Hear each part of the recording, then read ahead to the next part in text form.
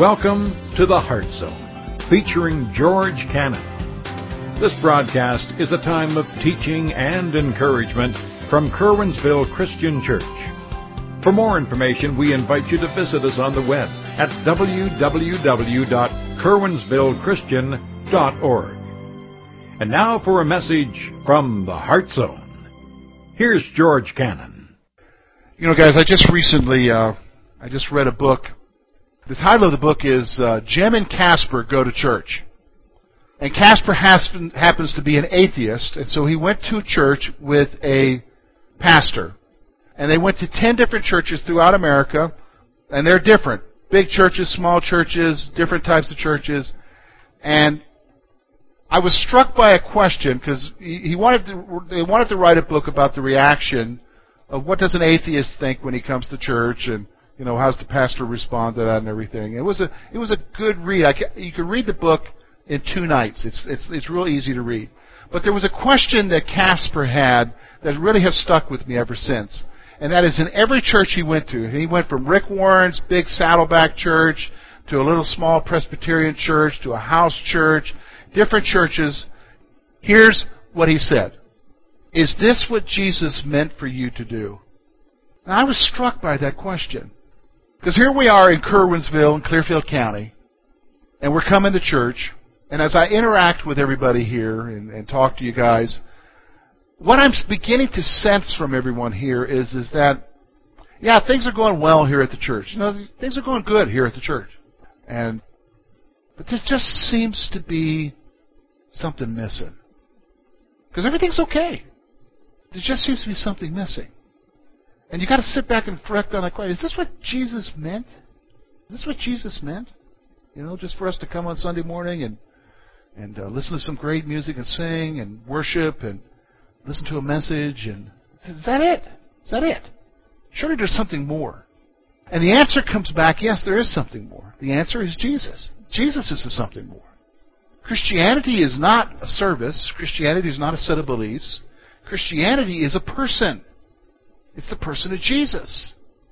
See, folks, I'm beginning to grasp the reality that there is something more. And so this week we're in chapter 19, and we come to verses 1 to 10, and it's a very familiar story. We've all heard about Zacchaeus, right?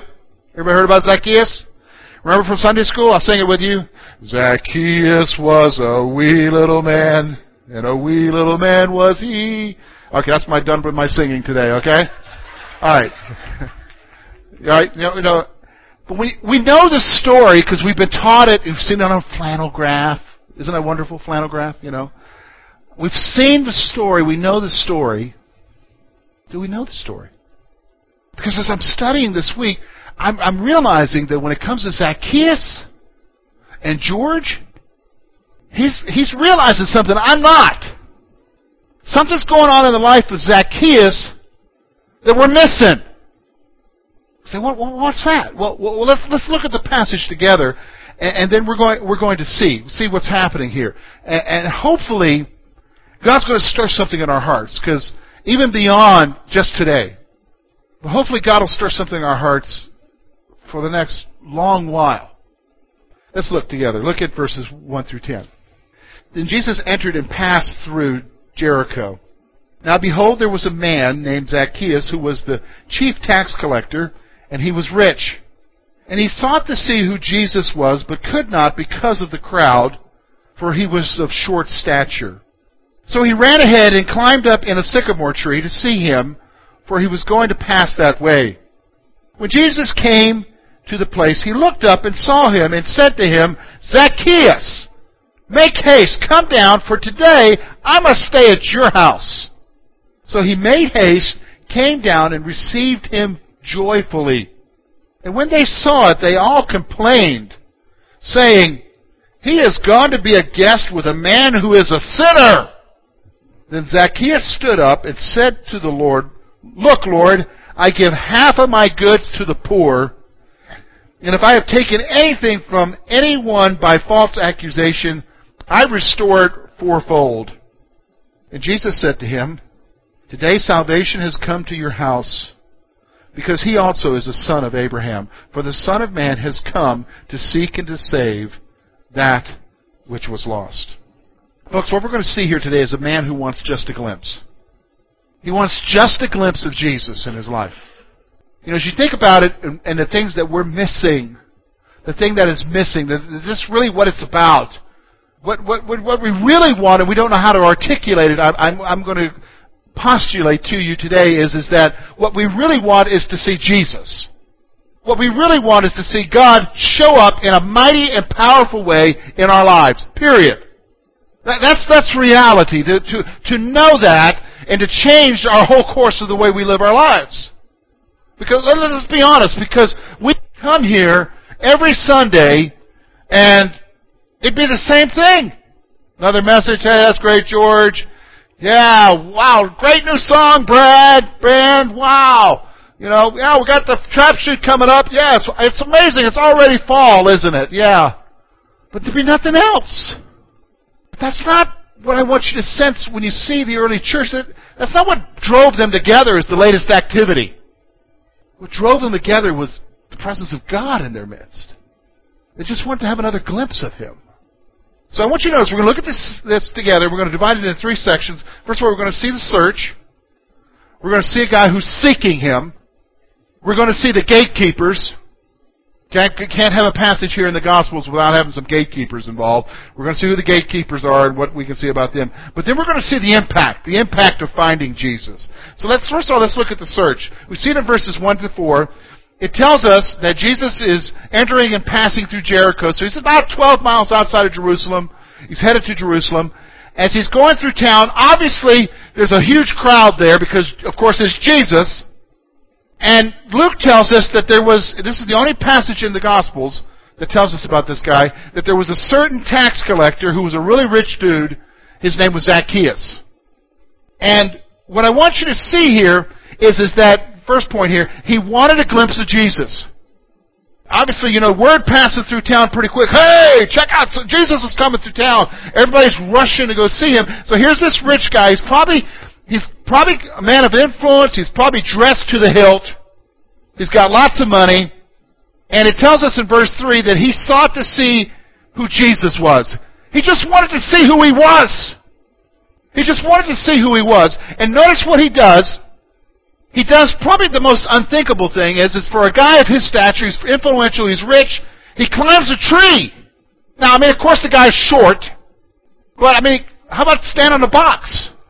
Do you know what I'm saying? I mean, pay somebody. Hey, you sit on the ground, let me stand on your back or something. I mean, something. But he climbs a tree. Now, I immediately begin to think, go back to chapter 18. Look at verse 17 of chapter 18. Look at what Jesus says. Assuredly, I say to you, whoever does not receive the kingdom of God as a little child will by no means, what? Enter it. You know why we like to tell this story in church? In Sunday school, and we sing Zacchaeus was a wee little man. Because children can relate. You can't see something, what am I going to do? There's a tree. I'll climb it. He's acting like a child.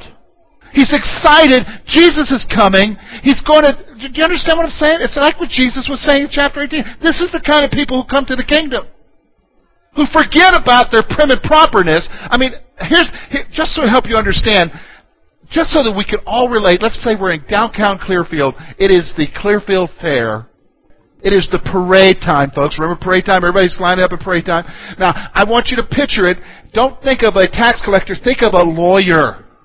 One of the lawyers there on the main street town, coming out of the courthouse, there's the parade. And he can't see the parade, so in his suit, his three-piece suit, he climbs a tree to see the parade. Now, what are you thinking about that? Somebody said he's a nut. Yes, he's a nut. He's acting like a what? A kid. Look at him up there in his suit. This is what I want you to see here. This is the kind of thing we're talking about here with Zacchaeus. He's not in his blue jeans, bro. He's not. He's just climbing up in there. He wants to see Jesus. So notice, he's trying to see Jesus, and then notice verse 5. It's amazing. When Jesus came to the place, he looked up and saw him and said to him, Zacchaeus, make haste. Come down today, for I must stay with you. Here's the next point I want you to see. Jesus goes beyond his desires. What was Zacchaeus wanting, folks? Look at the verses. Look at verses 1 to 4. What was Zacchaeus wanting to do? He just wanted to what? Just see him. So he goes, he's like a little kid climbing up in a tree. Here comes Jesus. What does Jesus do? Invites himself over for dinner. Jesus goes beyond what Zacchaeus desires. All Zacchaeus wanted was just to what? See him. Oh yeah, I saw him. I saw him there. Wow. But what Jesus did was he stopped. He even, of course, it's God. He knows his name. Zacchaeus. Come down out of that tree, bud. I'm going to your house today. He goes beyond what... I mean, do you think Zacchaeus, when he was running up that tree, thought, oh yeah, today Jesus is going to come to my house? No. Never even thought that. Never thought that at all. Jesus goes beyond his desires. Folks, let me just stop for a moment. He goes beyond your desires too. He goes beyond your desires too. Let's stop. Let's back up what we were talking about. You sensing something missing in your walk with God? You're sensing, yeah, things are going okay at the church, George. Things are going wonderful. But yeah, it just seems like there's something missing. And you begin to realize, you know what? It's not programming. It's not this. It's not that. It's not attendance. It's something more. And the desire is, oh Lord, if we could just see you for a little bit. Folks, I'm going to tell you right now, He'll go beyond your desires. He'll go beyond your desires. Did you understand me? He'll go beyond it in your life. But you got to want it. Because here's the thing, though, because that emptiness in your heart, you can misunderstand what that emptiness is, and you try to fill it with something else. What do you mean fill it with something else? Well, if you don't really understand what that is, that it is an internal longing in each of us for the God of the universe, you will fill it with something else and find that nothing satisfies it. Ice cream won't satisfy it. Ladies, chocolate won't satisfy it. It won't be a guy or a gal. It won't be a job. A beer won't satisfy it. Because it is a God-sized hole that only God can fill. Do you understand me? And if you desire Him to fill it, He'll go beyond your desire. Zacchaeus just wanted to see Him, and what does Jesus do? Jesus stops. Hey, Zacchaeus, come down from there, bud. I'm going to your house. I'm going to your house. So Jesus goes beyond his desires. And I want you to notice how he reacts. Look at verse 6. So he made haste and came down and received him joyfully. In fact, the English just it just doesn't give you the full thrust of it. Here's the point. He is excited. He's excited. He's excited about Jesus. Folks, when's the last time you got excited about Jesus showing up in your life? If we're honest with ourselves, we don't even know what that means. To have Jesus show up and meet with us in a powerful way. Did you understand what I'm saying?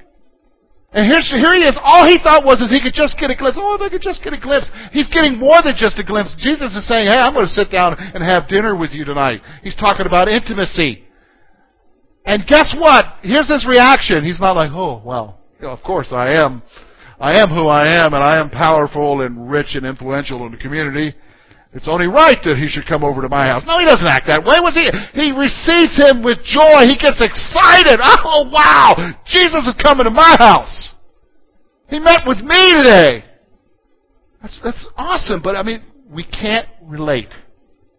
Sadly, if we're honest with ourselves, we can't relate. Interesting, verse 7 tells us there were some gatekeepers there. What do you mean gatekeepers, George? Well, gatekeepers they're the religious folks. They're the folks who have their act together. They're the folks who determine who can come and who can't come. They keep the gate. Do you understand what I mean by that? They're the door watchers.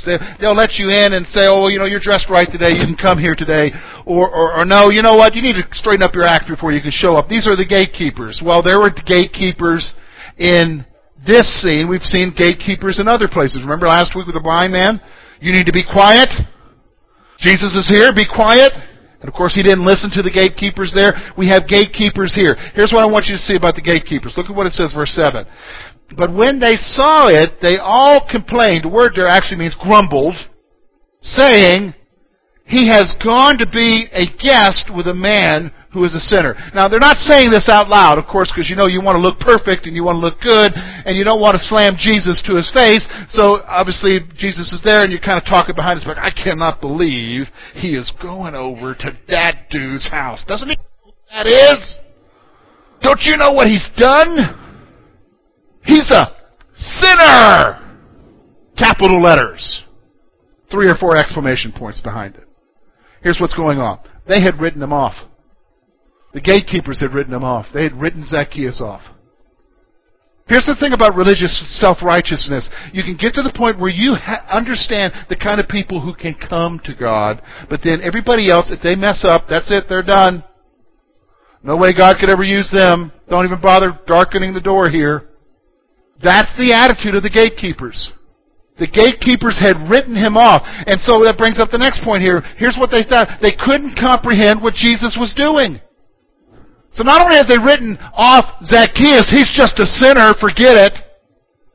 They couldn't comprehend. Now why in the world? I mean, if he wanted to come to my house, I can understand that because I'm perfect. But to his house? Oh, I wouldn't even go near that house. I wouldn't touch anything there. I might catch something. Don't know what he's been doing. That's a self-righteous attitude. That's the gatekeepers. Aren't you glad that Jesus just ignores the gatekeepers? Folks, we need to ignore the gatekeepers, don't we? But I want you to see the impact. So here he is. We get to verse 8 through 10. Jesus comes to this guy's house. Jesus is there. And look at the impact. This is what happens when you really meet God, when you really meet Jesus, and he is real in your life, and you get excited about him. There's going to be an impact. There's going to be something that changes in your life. So notice the impact in Zacchaeus' life. First of all, look at what he says, verse 8. He's obviously aware that there are people grumbling about Jesus coming to his house. Because look what he does, verse 8. Then Zacchaeus stood and said to the Lord, Look, Lord, I give half of my goods to the poor, and if I have taken anything from anyone by false accusation, I will restore fourfold. Here's what he does. First of all, he publicly expresses a changed heart. He publicly expresses a changed heart. He is so impacted by Jesus going beyond for him that he stands up and he says this, Lord, I give half of my goods to the poor. And if I have cheated anyone out of their taxes in a wrong way, I will restore back to them whatever they said that I did wrong 4 times the amount. Wow. He is publicly expressing a changed heart. He's publicly expressing that Jesus has met him today and changed him, who he is. He's not being secretive here. He's not, I'm just a Secret Service Christian. Nobody knows except me and the Lord. He's not even being a holy Joe here. All of a sudden, where's the Torah so I can carry it around? He's expressing it in action, isn't it? Giving half of what he has to the poor and making right. In fact, the next point there is he willingly gave it up for Jesus. He willingly gave it up to Jesus. Hey, go back to chapter 18. Isn't it interesting that this story follows chapter 18? Because remember in chapter 18, when you go to verse 18, there was a certain rich young ruler who showed up, remember? Said to Jesus, good teacher, what must I do to inherit eternal life? Jesus says to him, well, what does the law read? Thou shalt not commit adultery. I've done all of that, Lord. I've kept everything I've done. I'm okay. And Jesus says, well, I perceive that you're lacking one thing. Sell what you have and give it to the poor and come follow me. And what did that guy do? He walked away sad. Now here we come to chapter 19, and here's another rich dude who by all accounts would be written off. Maybe he even knows that he's written off.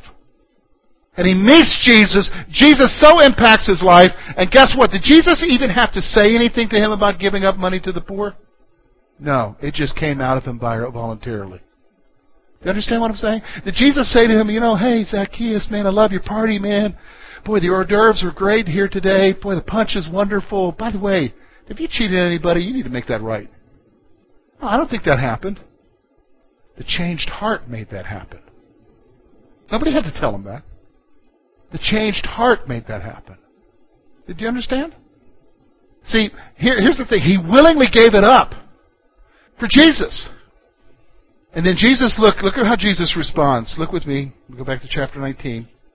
Jesus said, "Today salvation has come to this house, because he also is the son of Abraham."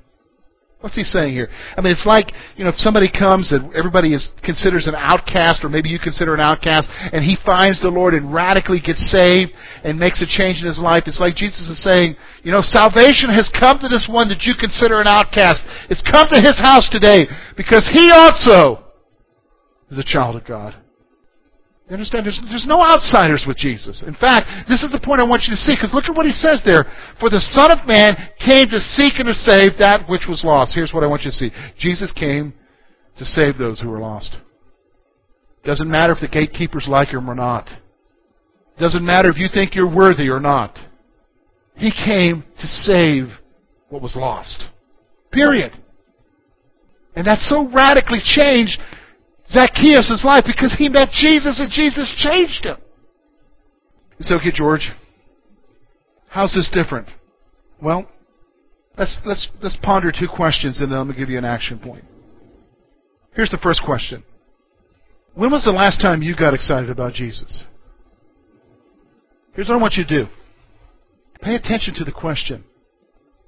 Because I'm going to tell you something, folks. It is a serious question. When was the last time you got excited about Jesus and what He did in your life? When was it? Some of you maybe are here and you're saying, hey, I really can't think of a time, George. Or maybe you're here and you're saying, boy, it's been a long time. I would dare say that's most of us here. That's most of us here. Now, here's the problem with that. Here is the problem with it. Because most of us here would say, yeah, it's been a long time, or man, I can't even remember, or no, that's never happened. We think that's normal. The implication from the text, the implication from the Scriptures is it is abnormal.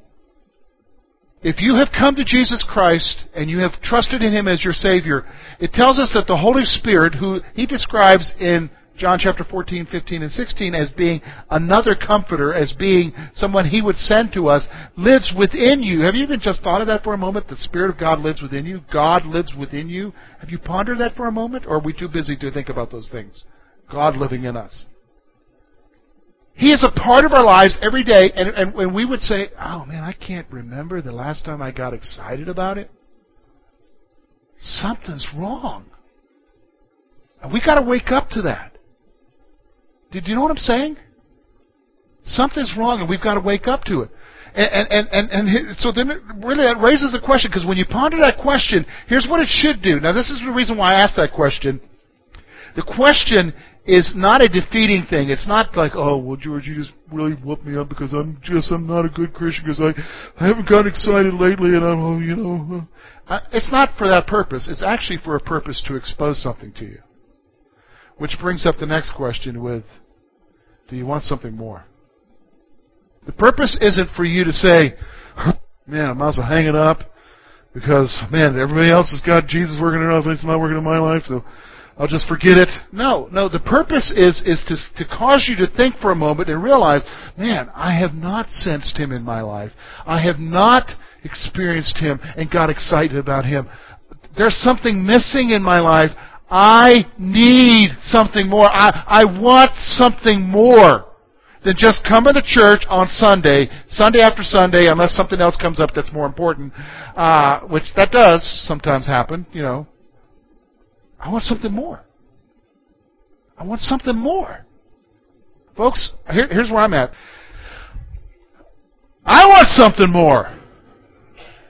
And yeah, I can remember times when I got excited. I was just talking to Pastor Scott Schultz, a friend of mine over at Faith Bible Church. Many of you remember a couple years ago, Pastor Scott and I went to Haiti. And we were on a bus that got shot into, and a lady on our bus got hit with a bullet.